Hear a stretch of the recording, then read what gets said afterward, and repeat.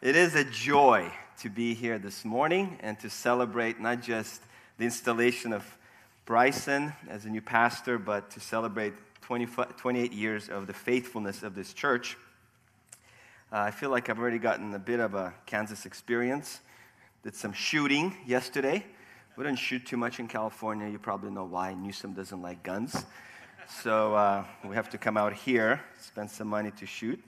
Got some great barbecue. Bryson has a gift. Where are you? There he is. And 15 years ago, 12 years ago, whenever he was in LA, he never, ever, ever treated me to barbecue. So I don't know what happened, whether it's a Kansas influence or if it's something else, but thank you. It was fantastic. It was wonderful fellowship. I also got a little bit of your storms last night, so that was good. I'm looking forward to some thunder and hopefully lightning. We never get that in LA either. And I feel like I have met the Wizard of Oz. And Bart, where's Bart? He is doing fantastic work. So thank you for the ministry that he leads and for all of you and to the elders of this church for inviting me to be a part of this wonderful occasion. My message this morning isn't simply for Bryson as he begins ministry as a pastor here, but really to you as you celebrate 28 years and continue for another multiple decades, Lord willing, a church that will outlast your lifetimes, a church that will be faithful in this community because of the impact that you made with your lives and through your children and through your grandchildren and beyond. And I think the secret to such a ministry is found in John chapter 15. So go ahead and turn your Bible to John chapter 15. And as you do that, our pastor did ask me directly to pass on his greetings to this church, to this leadership team. We know of you, we pray for you, we love you. Bart keeps coming back, one degree after another, back to the seminary, so we're going to keep seeing his face. I think the PhD is next, so Amy, get ready. That's a burden. But we love you, and we're grateful for your prayers. Bart mentioned briefly about the situation back home over the last couple of years when we had the lawsuit with the state and with the county of LA. And in God's kindness and providence, that's all settled. It'll be 2 years this coming August when that has been resolved. And I know you were impacted by your own limitations here for a little while. And thank you for caring for our church and for our seminary, even by sending people back to us. Even some of them are in the front row that I see the men that I ministered with in the past. So what a delight to be here with everybody. Let me read for us John chapter 15 as we begin our message. Jesus, after installing and initiating the Lord's Supper, said the following to his disciples. I am the true vine, and my Father is the vine dresser. Every branch in me that does not bear fruit, he takes away, and every branch that bears fruit, he prunes it so that it may bear more fruit. You are already clean because of the word which I have spoken to you. Abide in me, and I in you. As the branch cannot bear fruit of itself unless it abides in the vine, so neither can you unless you abide in me. I am the vine, you are the branches. He who abides in me and I in him, he bears much fruit, for apart from me you can do nothing. If anyone does not abide in me, he's thrown away as a branch and dries up, and they gather them and cast them into the fire, and they are burned. If you abide in me and my words abide in you, ask whatever you wish, and it will be done for you. My Father is glorified by this, that you bear much fruit, and so prove to be my disciples. Just as the Father has loved me, I also have loved you. Abide in my love. If you keep my commandments, you will abide in my love, just as I have kept my Father's commandments, and I abide in his love. These things I have spoken to you, so that my joy may be in you, and that your joy may be made full. George Mueller is one of the more famous Christians in church history. He lived in the 1800s, and he became known as the man who cared for orphans and as a man of prayer.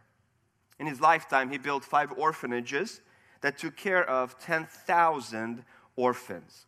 Within 50 years of his life, over 100,000 orphans were taken care of in England. He did all this while preaching 3 times a week for nearly 70 years. He was at 70 years of age when he fulfilled his lifelong dream to become a missionary. And at 70, He became a missionary, and for the next 17 years, until he was 87 years old, he traveled to 42 countries, preaching at least once a day, and some estimate he reached nearly 3 million people. He read his Bible in his lifetime over 200 times. All this while having a very vibrant and trial-filled family life. He was married to Mary Gross for 39 years, who gave birth to 4 children, 3 of whom died before their first birthday. His daughter married his future successor. She too died before he passed away to heaven. His wife passed away after 39 years. He married Susanna Sanger, and they were married for 23 years, who also passed away before he did. His life was filled with trials and turmoil, and yet he committed his entire life to ministry. As he reflects toward the end of his life about God's work through him, he doesn't list all the successes of ministry, all the sermons that he preached, all the people that he reached, all the countries that he visited. Rather, this is what he says when he reflects on his ministry life. Above all things, see to it that your souls are happy in the Lord. Other things may press upon you. The Lord's work may even have urgent claims upon your attention. But I deliberately repeat, it is of supreme and paramount importance that you should seek above all things to have your souls happy in God Himself. Happiness is to be attained through the study of the Holy Scriptures. God has therein revealed Himself unto us in the face of Jesus Christ. You look at a man like George Mueller, and you rightly conclude that he was faithful and fruitful. And we imitate that kind of a life. We should long to imitate that kind of a life. But at the same time, what is the secret to such faithfulness that leads to fruitfulness? And I think the answer is in John chapter 15. Because in verse 11, the ending of this short paragraph, Jesus says, I've said these things to you so that my joy may be in you and that your joy may be made full. The same message that George Mueller just mentioned. Be happy in the Lord. Make sure that your soul is happy in the Lord. Jesus says, everything that I'm teaching you is so that you would have maximum joy in your life. But when Jesus says these words in John chapter 15, in the middle of the upper room discourse, the final hours of his life with his disciples before the crucifixion, shortly after the communion was taken, shortly after Judas has departed to betray him, Jesus here commissions his disciples to a life of ministry, to a life of fruitfulness. We see that in verse 8. My Father is glorified by this, that you bear much fruit. So in other words, the message of these verses is that we would live a life as his followers of faithfulness and fruitfulness. And this passage begins with the seventh and the final of Jesus' I am statements in the Gospel of John. They are unique to John. I'm sure you know that. In John chapter 6, Jesus says, I am the bread of life. In chapter 8, he says, I am the light of the world. In chapter 10, he says, I am the door of the sheep. Later in chapter 10, he says, I am the good shepherd. In chapter 11, he says, I am the resurrection and the life. In chapter 14, he says, I am the way, the truth, and the life. And here in verse 1, he says, I am the true vine. In verse 5, I am the vine. Jesus picks up this idea of the I am statements from the Old Testament. And by doing so, he aligns himself with the exclusive claims of Yahweh, the God of the Old Testament, God the Father, to be the only true and real God. The first time God reveals himself to Moses in Exodus chapter 3, he says, I am who I am. There's the beginning of this I am idea. In the book of Isaiah, repeatedly God says, I am your Savior. I am the Holy One. I am the powerful one. I am the sovereign one. I am the creator. And so this I am formula in the Bible takes us back to God the Father. By appealing to this phrase 7 times in the Gospel of John, Jesus is actually saying, this is the one who sent me, this is who I identify with, this is who I am. Which is why in John chapter 8, verse 58, when Jesus says, before Abraham was, I am, the response from the Jewish leaders is to pick up stones to kill him. Because they understood the meaning of that theological phrase. Jesus is claiming to be God. And so here Jesus comes in and says, I am the true vine. Now by doing so, he also appeals to this Old Testament imagery of Israel being the vine. Israel was supposed to be the light to the nations. That's why God chose Israel, to represent him to the Gentile nations, so that they would see the majesty and the glory of God through Israel and then be drawn to worship the true God. Israel failed in that regard in the Old Testament. It's described as a fruitless, dry, uprooted vine that is ultimately consumed by fire. So when Jesus comes and makes these claims, especially I am the true vine claim, he's actually saying, what Israel failed to do, I am able to fulfill and successfully do. And so the first time he says this to his listeners, he says, I am the one who brings you the bread of life. It's an image of satisfaction. It's an image of fulfillment. It's an image of salvation. Here, though, the focus becomes on Jesus being the true vine. It's a life-giving image. Jesus wants us to think about the relationship that we have with him that is a living relationship, an abiding relationship. A relationship that will result, in verse 8, fruit, much fruit, that ultimately glorifies the Father. And so Jesus says 5 times in this little section, abide in him. Verse 4, he says it twice. In verse 5, in verse 6, and in verse 7. Then in verse 9 and 10, he says to abide in his love. And in verse 7, he says, let my word abide in you. So Jesus is now focusing not so much on fruit, that's the byproduct. Never in this text does it say to produce fruit. Fruit is the byproduct. It's the result of our abiding relationship with Jesus Christ. And Jesus chooses words that accentuate this intimate relationship. In verse 4, the first time he says, abide in me, it's a command. It's an urgent command in the original. It says, wake up and listen. This is what you're supposed to do. Abide in me. Now remember this. He is speaking to the faithful 11 disciples. Judas is gone. They are saved. We know that because the word, verse 3 says, cleansed them. The meaning is they are truly his disciples. So he's not trying to pull people into the kingdom of God, into a relationship with himself. He is speaking to people who do have a relationship with Jesus Christ, and to them he gives an urgent command and says, you need to abide in me. And that abiding needs to continue for the rest of your life, because when he continues to speak in verse 5, he says, the one who abides in me. And the grammar there is continuously abides in me. So he goes from this urgent command, you need to pay attention and do this, to then continue to do this in verse 5. And then he'll talk about the negative consequences to those who do not abide in him.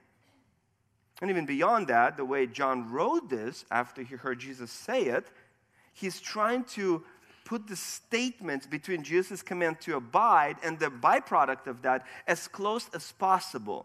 So for example, in verse 4, if you take a look at it, it says, abide in me and I in you. It doesn't say, and I will abide in you. That's implied. Because if you truly abide in Jesus, Jesus will abide in you. It's this intimate grammatical construction that is intended to help us understand true abiding results in an intimate relationship with Jesus Christ that leads to a fruitful ministry, a fruitful life for Jesus Christ. But beyond that, look at how Jesus transitions. In verse 6, he says, if anyone. In verse 7, if you. This isn't just for the masses. This is for you. Jesus looks at his disciples in the eye and basically says, Peter, you abide in me. John, you abide in me. Matthew, you abide in me. Thomas, you abide in me. Every single individual needs to abide in Jesus Christ, and then the results follow. What does it mean to abide in Jesus? Let me give you a definition of what it looks like to abide in Jesus Christ. It means to be in a close, vibrant, life-giving relationship with Him that puts you into a position to be held by Him and as you attach yourself to Him. It's a close, vibrant, life-giving relationship that puts you in a place to be held by Him as you attach yourself to Him. John Owen, one of the Puritans, said it this way: to abide in Christ is to be always near to Christ, in the spiritual company of Christ, and in communication with Christ. To abide in Christ, it's to be in His presence through your mind. So there's an intellectual commitment. You think about Christ. You meditate on Christ through Scripture. Secondly, John Owen says, through your obedience, every single thing that He says we do. And finally, with your affections. Love the Lord your God with all your heart, with your affections. It's mental, it's with your heart, and it's through your obedience. That's how we do it. But I'd like to focus this morning on why we do it. Ultimately, it's a life of fruitfulness.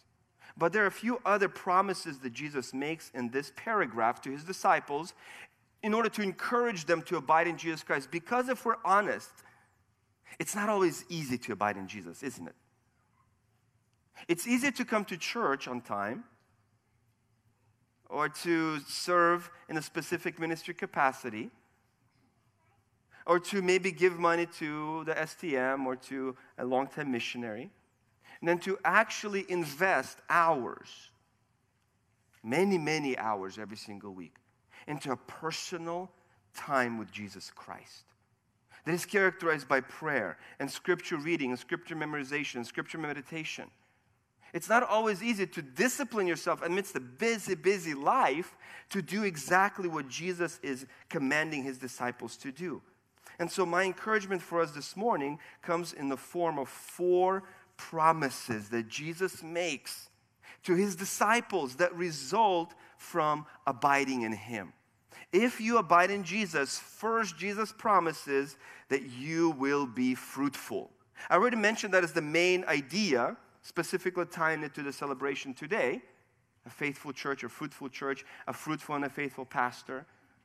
But Jesus says to His disciples, you will be fruitful. Fruit is mentioned 6 times in this paragraph. Verse 2, verse 4, verse 5, and verse 8.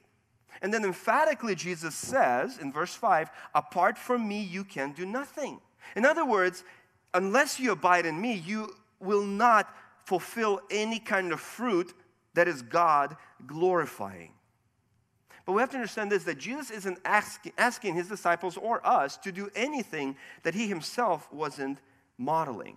If you look back to chapter 14, and in John 14, verse 10, Jesus says to His disciples, do you not believe that I'm in the Father and the Father is in me? The words that I say to you, I do not speak on my own initiative, but the Father abiding in me does His work. Believe me that I am in the Father and the Father is in me. Otherwise, believe because of the works themselves. So now Jesus introduces us to His own abiding relationship with the Father that is demonstrated by His works. So Jesus says, this is how I was able to accomplish 3 years of ministry in Israel. It's because the Father was abiding in me. And I was just simply doing what He was asking me to do, commanding me to do. And those are the works that were apparent to everyone. His entire ministry has been traced back by him to an abiding relationship with the Father. So when Jesus says to us, abide in me, and you will be fruitful, for example, verse 4, unless a branch abides in the vine, it cannot produce fruit. The reason that Jesus is able to be so dogmatic about that promise, you will be fruitful, is because back in chapter 14, verse 13, he says this, whatever you ask in my name, I will do it, so that the Father may be glorified in the Son. If you ask me anything in my name, I will do it. In verse 7 of our section, chapter 15, he says this, if you abide in me and my words abide in you, ask whatever you wish, and I will do it. That's why Jesus is able to say so clearly and so confidently that if you abide in me, you will be fruitful, because he's the one performing the works through us. That's why he's able to be so confident in the promise. As the Father was working through him, Christ is working through us. But Jesus isn't the only one committed to this promise, to make us fruitful. Look at verse 2. Every branch in me that doesn't bear fruit, he, the Father now, the vine dresser, takes away, and every branch that does bear fruit, he prunes it so that it may bear more fruit. So now you have the Son committed to our fruitful life, and now you have the Father also working in us, in our lives, to make sure that we are even more fruitful. Both of the members of the Trinity are actively working in our lives to produce a faithful and a fruitful life. Jesus is that vine that supplies the life to the branches. He sustains us. He feeds us. His life flows through us. Then God comes around, the Father, and he looks at your life, and he sees areas of spiritual defect, areas of sin, areas of weakness, whether it be laziness or perhaps actual private sin. And he comes in and he prunes. Pruning isn't ever painless, right? It hurts. But Hebrews 12 says that's how you know you're a son, is when God disciplines you. That's the pruning effect in our lives. But the goal of that isn't to cause us pain. It's not because God is sadistic. It's because verse 2 says he wants us to be even more fruitful. Just imagine the agricultural analogy. If we prune vegetation around us. I don't do that because all we have is concrete in Los Angeles. But I see a lot of greenery as I was driving here from Wichita. You do that because you want that tree, that rose, to be more fruitful. That's why God is working in our lives. But Jesus doesn't only explain the positive effects of abiding. He gives us the negative consequences of not abiding in him. Back in verse 2, he says, every branch in me that doesn't bear fruit, he takes away. In verse 6, if anyone doesn't abide in me, he's thrown away as a branch and dries up, and they gather them and cast them into the fire, and they are burned. See, God is the keeper of the garden. We are in that garden. We are that garden. And we're supposed to be fruitful for the glory of God. And the ones that are not fruitful, Jesus says, God prunes and ultimately may cut off. Just as you would cut off a dead branch on a tree, God is pruning his garden. Now, the imagery here is graphic. Some have interpreted these words as if we're talking about losing your eternal rewards. So if you're not faithful, you're not obedient, you're not abiding, you're going to lose your eternal reward. The problem with that interpretation is that the imagery here of being burned, collected, thrown away is too graphic for just a simple loss of eternal reward. Others have interpreted this passage as if to say this is about losing your salvation. So you're in the vineyard, but you're not producing anything, and so ultimately you lose your salvation. God casts you out. The problem with that interpretation is John chapter 6 and John chapter 10, where Jesus says, all those who come to me, I will not cast out, and those who do come to me, I will certainly resurrect on the last day. So there's no gap between true salvation and ultimate glorification in resurrection. John chapter 10 is even more forceful to that promise. In verse 28, Jesus says, I give eternal life to them, and they will never, ever perish. And no one will snatch them out of my hand. My Father, who has given them to me, is greater than all, and no one is able to snatch them out of my Father's hand. I and the Father are one. So now the promise in chapter 10, Jesus, the good shepherd who extends and confers eternal life unto his sheep, is that once you have eternal life, it's truly eternal, and you will never, ever lose it. So then chapter 15 cannot come in and undermine or negate that promise. So now the loss of salvation cannot be the right interpretation of this text. What I think Jesus means is the simple explanation. You have people in the vineyard, in the church, who are associating themselves with Christ, but aren't attached to Christ. They're not abiding in Christ. And so they have cleaned themselves up like a nice Christmas tree. For a week or two, the Christmas tree is still green, right? I know it's been 5 months, I get it, but remember Christmas, think back, 5 months. Well, it's nice for about 2 weeks. But then 2 weeks later, I mean, you can do CPR on it, you can do whatever. It's gonna die because it's been detached from the root. So yeah, for a little while, a person can associate with the church, with Christians, with Christ, and look as if he is authentic, she is authentic. But Jesus says the secret and the actual meaning is, are you abiding? Are you attached? And those who are not ultimately will be demonstrated as fruitless. And ultimately will be cut off and will be collected and will be thrown away and burned. That is a reference to the final judgment. So yes, the example is even pertinent to the disciples of Jesus.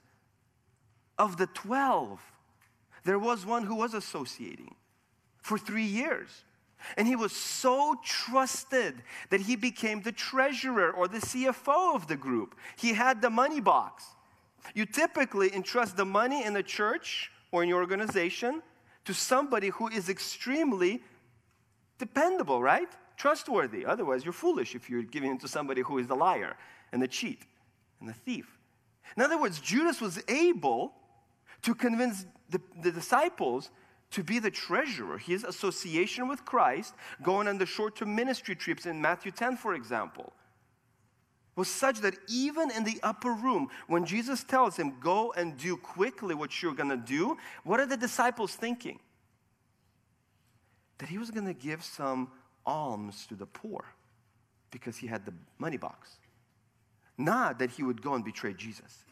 Even to the final moment, in the most intimate setting, the upper room, he was able to be so convincing to his fellow disciples, and yet he wasn't attached. Jesus' warning is serious and it's stark, and it impacts his own disciples. And so Jesus says to them, abide in me. And the result is you will produce fruit. Verse 8, much fruit that is glorifying to the Father. Abundant fruit. In chapter 14, verse 12, Jesus says, you will do greater works than these, than the ones he did. What does that mean? How can you do greater works as a human being than Jesus himself? What Jesus is talking about there's only one other place in the Gospel of John where greater works are discussed, chapter 5. And in chapter 5, Jesus is talking about eternal life. In chapter 5, at the beginning of the chapter, Jesus heals a man by the pool of Bethesda who was lame for 38 years. Remember that story? And he was kind of laid there by his relatives, hoping that as the water stirs, there was this legend that if the water stirs, that's an angel popping in, and then the water becomes magical, and whoever falls in first or gets pushed in or jumps in, he'll be healed. So that's kind of the ancient Jewish legend. And so this man has been lying there for 38 years, hoping that somebody would push him the next time the water stirs. And so Jesus shows up in John 5 and says, you want to walk? Now, what do you do if you haven't walked for 38 years? How would you respond? No, I'm kind of comfortable right now lying down. Can you come back in an hour or so? And he jumps, and Jesus heals him, and it's over. Fast forward a few verses. The Jewish leaders are persecuting Jesus because he did that miracle on the Sabbath. That was anathema in their mind. And so Jesus finds this man and tells him, don't sin or something worse will happen to you, referring to final judgment. Now, right after that, Jesus says, you marvel that I made this man walk, but greater works than these you will see. And he starts talking about eternal life being extended to people. Spiritual life, forgiveness, and salvation from judgment.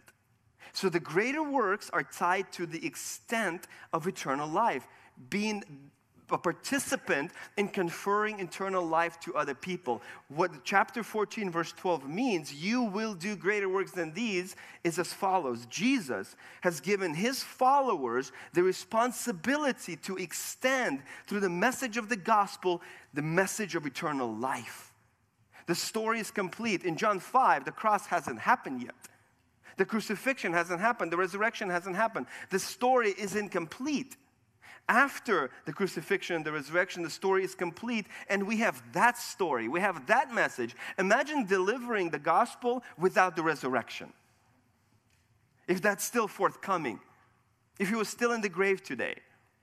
But that's the point. Jesus says the greater work is that you will be participants in extending eternal life to people in your community.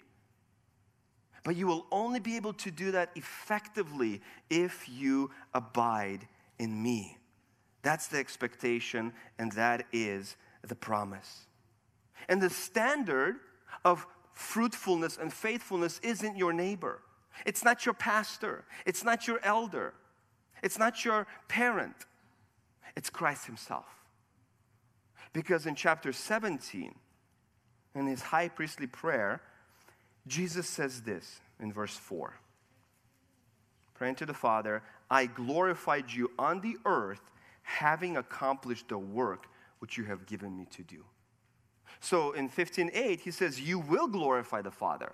And of himself and his responsibility to bring the gospel into this world, Jesus says, I've done it. I've glorified you. So that's the standard.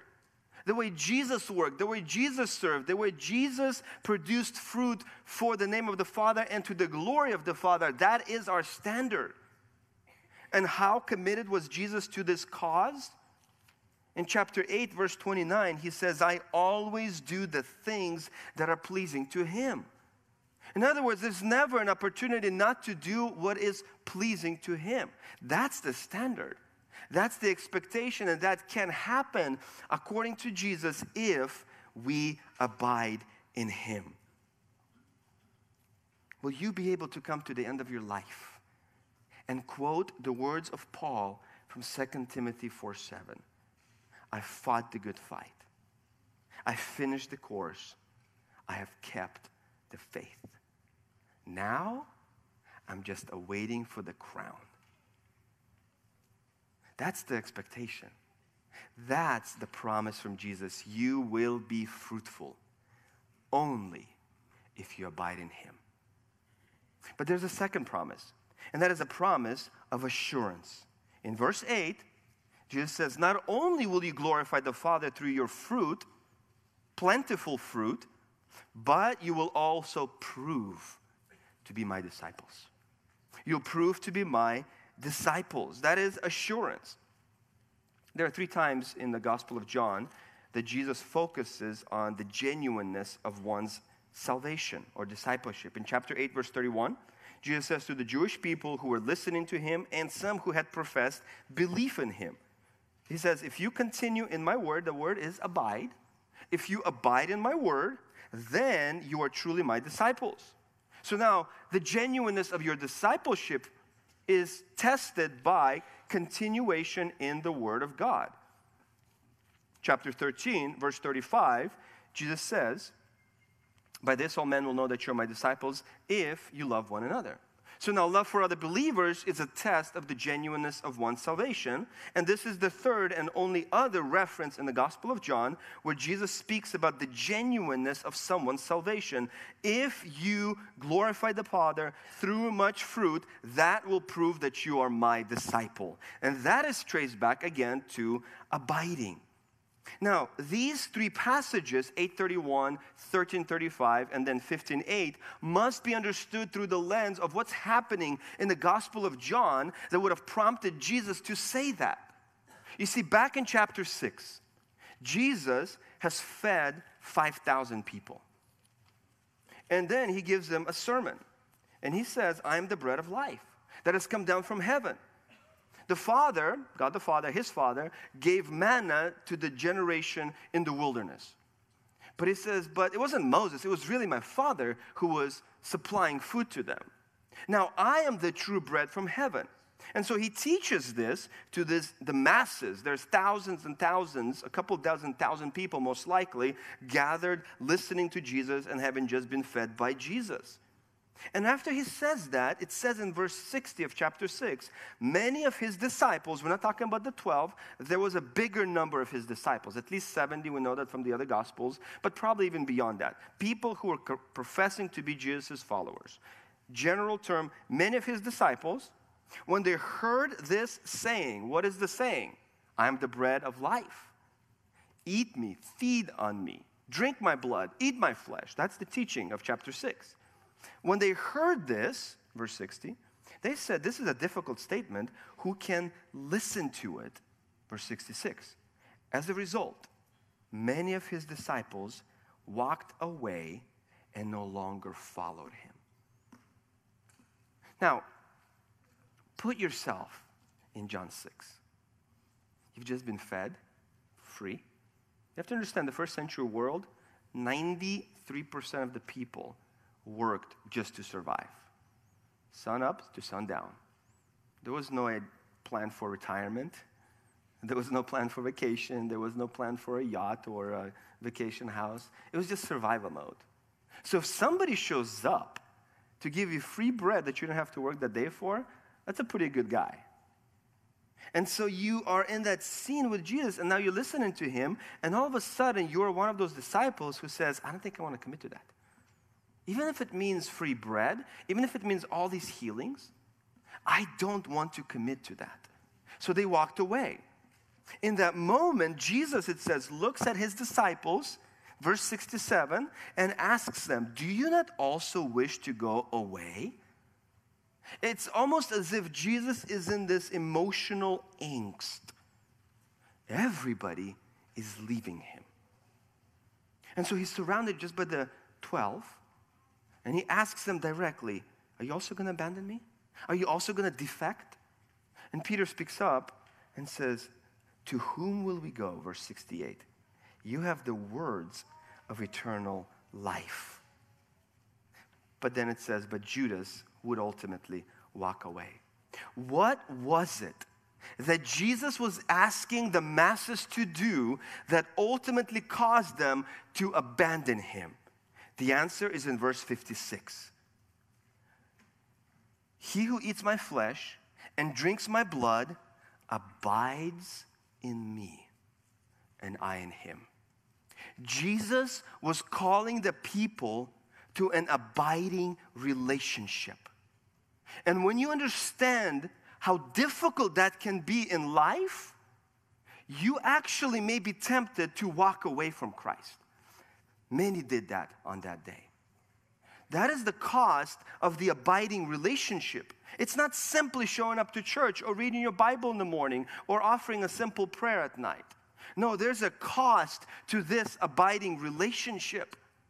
But if you do abide in Christ, Jesus says, you will demonstrate that you are truly my disciple. You can have confidence that you are going to heaven. It was the same John who would write 1 John in chapter 5 would say, I've written these things to you so that you may know for sure that you have eternal life. That he just introduced people to in the gospel. You see, there is a cost to following Jesus. The disciples would pay that cost. You know that. Peter would be crucified upside down. the other disciples were also martyred, other than John, who spent time on Patmos for his faithfulness. But the encouragement from Christ to abide in him is demonstrated not just by a life of fruitfulness, but also by true assurance. But there's a third promise that Jesus makes in John 15, that if you abide, not only will you be fruitful, not only will you have assurance that you're a believer, but third, you will experience the love of Christ. Verses 9 and 10, Jesus says, "The Father loved me, I love you. Abide in my love. If you keep my commandments, you will abide in my love, just as I've kept my Father's commandments and I abide in his love." 9 times in chapter 15, Jesus talks about love. 31 times in chapters 13 through 17, Jesus talks about love. The first verse of the farewell discourse, chapter 13, verse 1, and the very last verse of the farewell discourse, chapter 17, verse 26, feature love as the primary idea. And then 29 other times in those chapters, Jesus talks about love. What do you think the main point of chapters 13 through 17 is? Love. Love for Christ and love from Christ. He's talking to his disciples immediately, but by extension to us. And in the Gospel of John, God's love is a love that discloses all things to Christ and to his disciples. In verse 16, he'll say that. In verse 15, he'll say that. I haven't held anything back that the Father has taught me. So there's an information that's exchanged. Jesus Christ reveals the Father to those whom he loves. But in other parts of Scripture, we understand that God's love is unending. Chapter 8 of Romans, verse 39 says, "Nothing will be able to separate us from the love of God." In Ephesians chapter 3, verse 19, Paul says, "The love of Christ surpasses knowledge." It's a love that doesn't let go. Psalm 23, verse 6, that. It accompanies us all the way to the Father's house for eternity. And so that's the kind of love that Jesus is speaking of. It's a love in chapter 15, verses 12 through 17, that ultimately lays down his life for his friends. We know that. The anticipation of the cross. And so Jesus says, this is the kind of love that I am extending to you. But you will only experience it if, verse 10, you keep my commandments. You keep my word, and you let my word abide in you. He already said that back in verse 7. Why such an emphasis on the word? Back in verse 3, he says, you're already clean because of the word that I have spoken to you. Well, it takes us back to chapter 13. That's the only other previous reference to cleansing, right? Verse 3 says, you've been cleansed. The last time Jesus talked about cleansing was when he was washing the feet of his disciples. He comes to Peter, and Peter says, you will never wash my feet. Jesus says, if I don't wash your feet, you have no part in me. Peter says, fine, then I want a full shower. And Jesus says, hold up here. I'm only going to wash your feet. But he says something interesting in verses 10 and 11. He who is bathed only needs to wash his feet, but is completely clean. You are clean, but not all of you. And he, in verse 11 says, was referring to Judas. So what we see happening here is this. The word is what cleanses us, brings us into a relationship with Jesus Christ. Initial repentance, initial washing by the word. Titus 3 talks about that. Ephesians 5 talks about that. So we are cleansed, but then we live this life and we sin, and we need repeated confession and repeated repentance in order to continue to be in a vibrant relationship with Jesus Christ. But when Jesus says, not all of you are clean, the word hasn't cleansed Judas. Now the question is, what is the implication for that? What actually would have prompted Judas to give up 3 years with Christ and betray him? Well, in chapter 8, verse 37, Jesus says to the Jewish leaders as they argue about whose descendants they are, Abraham's or not Abraham's.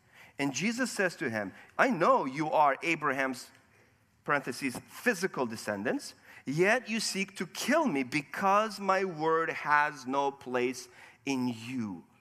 The idea being the word of God has not entered your life and accomplished its ultimate purpose for which it was sent. Oftentimes we quote Isaiah 55 before an evangelistic effort. As your word goes out, it doesn't come back void, right? It accomplishes its purpose. That's the idea with that verse. As the word of God enters somebody's life, it has to accomplish the purpose for which it was sent. In that case, in the Jewish leaders' minds, it hasn't accomplished that purpose. We can therefore surmise and conclude that in the life of Judas, because he wasn't cleansed by the word, 15:3, and he was willing to betray Jesus and kill him, that's chapter 8, verse 37. My word doesn't have a place in you, therefore you're going to kill me. That's Judas leading the charge in order to kill Jesus. He did not allow the word of God to take up residence and to fulfill its function in his life. That is a concern for those who hear sermons every single week. Because he heard the best preacher for 3 years. And he saw miracles that none of us have ever seen. And he saw bread being made out of nothing. And he saw life being given to people like Lazarus or the young man in Luke 7. He saw all that. But it didn't matter how many sermons he heard. It didn't matter that he had Christian friends, the disciples. It didn't matter that he was literally living in the same place as Jesus for 3 years. It didn't matter that he had such an important ministry responsibility as the treasurer. The titles didn't matter. The office in the church didn't matter. The sermons didn't matter. What mattered is that he did not allow the word of God to enter his life and take control. And this is an amazing church. It's a faithful church, 28 years strong. Thank you to those of you who started it 28 years ago. And I hope you are enjoying the fruit of your decision and your prayers and your effort. And I know some of you are still here. And as you pray for this church, pray that the sermons that you hear from faithful men every single week would take up residence and fulfill the purpose for which God sent it. That will keep you abiding in Christ. That will keep you from pulling a Judas. That is what Jesus is ultimately saying. You will experience his love through obedience to his word. And finally, all of this climaxes in joy. Verse 11, I read it towards the beginning of our message. You will have maximum joy. My level of joy, Jesus says. So if you're looking to live a life of joy, make sure that your soul is happy in the Lord, as George Mueller said. If that's your goal, if you want to be satisfied with Christ alone, ultimately what Jesus is saying, you need to abide in him. And joy is tied to a life of fruitful ministry. The first time joy appears is in the context of John the Baptist standing next to Jesus in John chapter 3 and being a groomsman who rejoices because the bride and the groom are about to marry.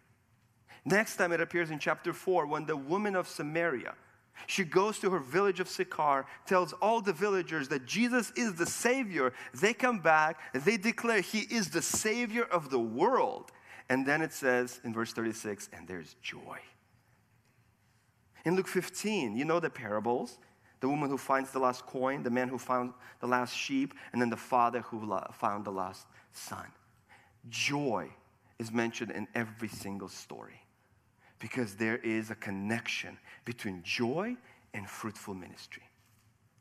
That's what Jesus is trying to convey to his disciples. You want to have a life of maximum joy, my kind of joy, he says, then commit to ministry. And here is what happens. We've been talking about abiding in Jesus this whole time. But in chapter 14, as Jesus continues to speak to his disciples, he abided in his Father. The Father produced much work through him.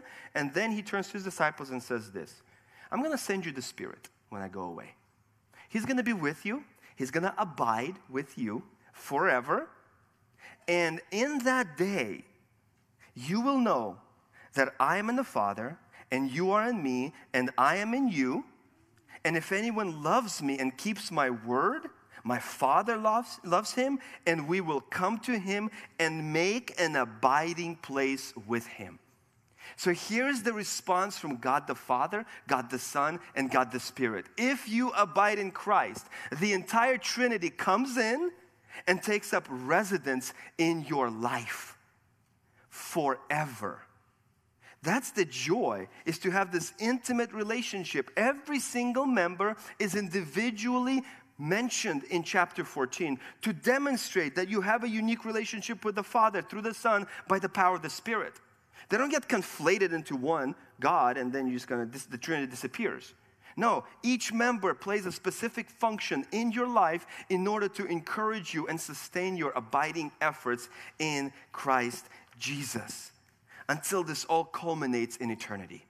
Because in Revelation chapter 22, the same John picks up the same language of abiding. And he says, we show up at the Father's house. And he says in verse 3, the tabernacle or the abiding place of God is with men.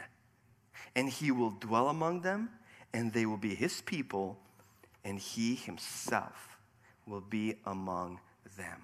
And they will see his face. The climax of chapter 15 isn't simple, faithful, fruitful living in this life. It's not simple love. It's not simply assurance that you're a Christian. It's not simply joy. It's a reminder and a promise that one day you will dwell in heaven with the entire Trinity. That's the ultimate abiding place. That's the destination. That's what Psalm 23 verse 6 promised. His loving kindness will accompany me in this life until I appear in the house of the Lord to dwell there forever. So as you continue for the next 30 years, 60, 90, the 1-year-olds will make it to 90 years. Your faithfulness and your fruitfulness is tied to your abiding relationship in Christ. Let me encourage you and Bryson with John chapter 15 and those words. Let us pray. Lord God, thank you for John. Thank you for Jesus. Thank you for the reminder to abide in our Savior. And I pray for this church that they would continue to do so as they have for nearly 30 years, to be faithful in their community, to proclaim the gospel to those who are lost, save many because of their faithfulness, and produce much fruit to their joy and to your glory. Amen.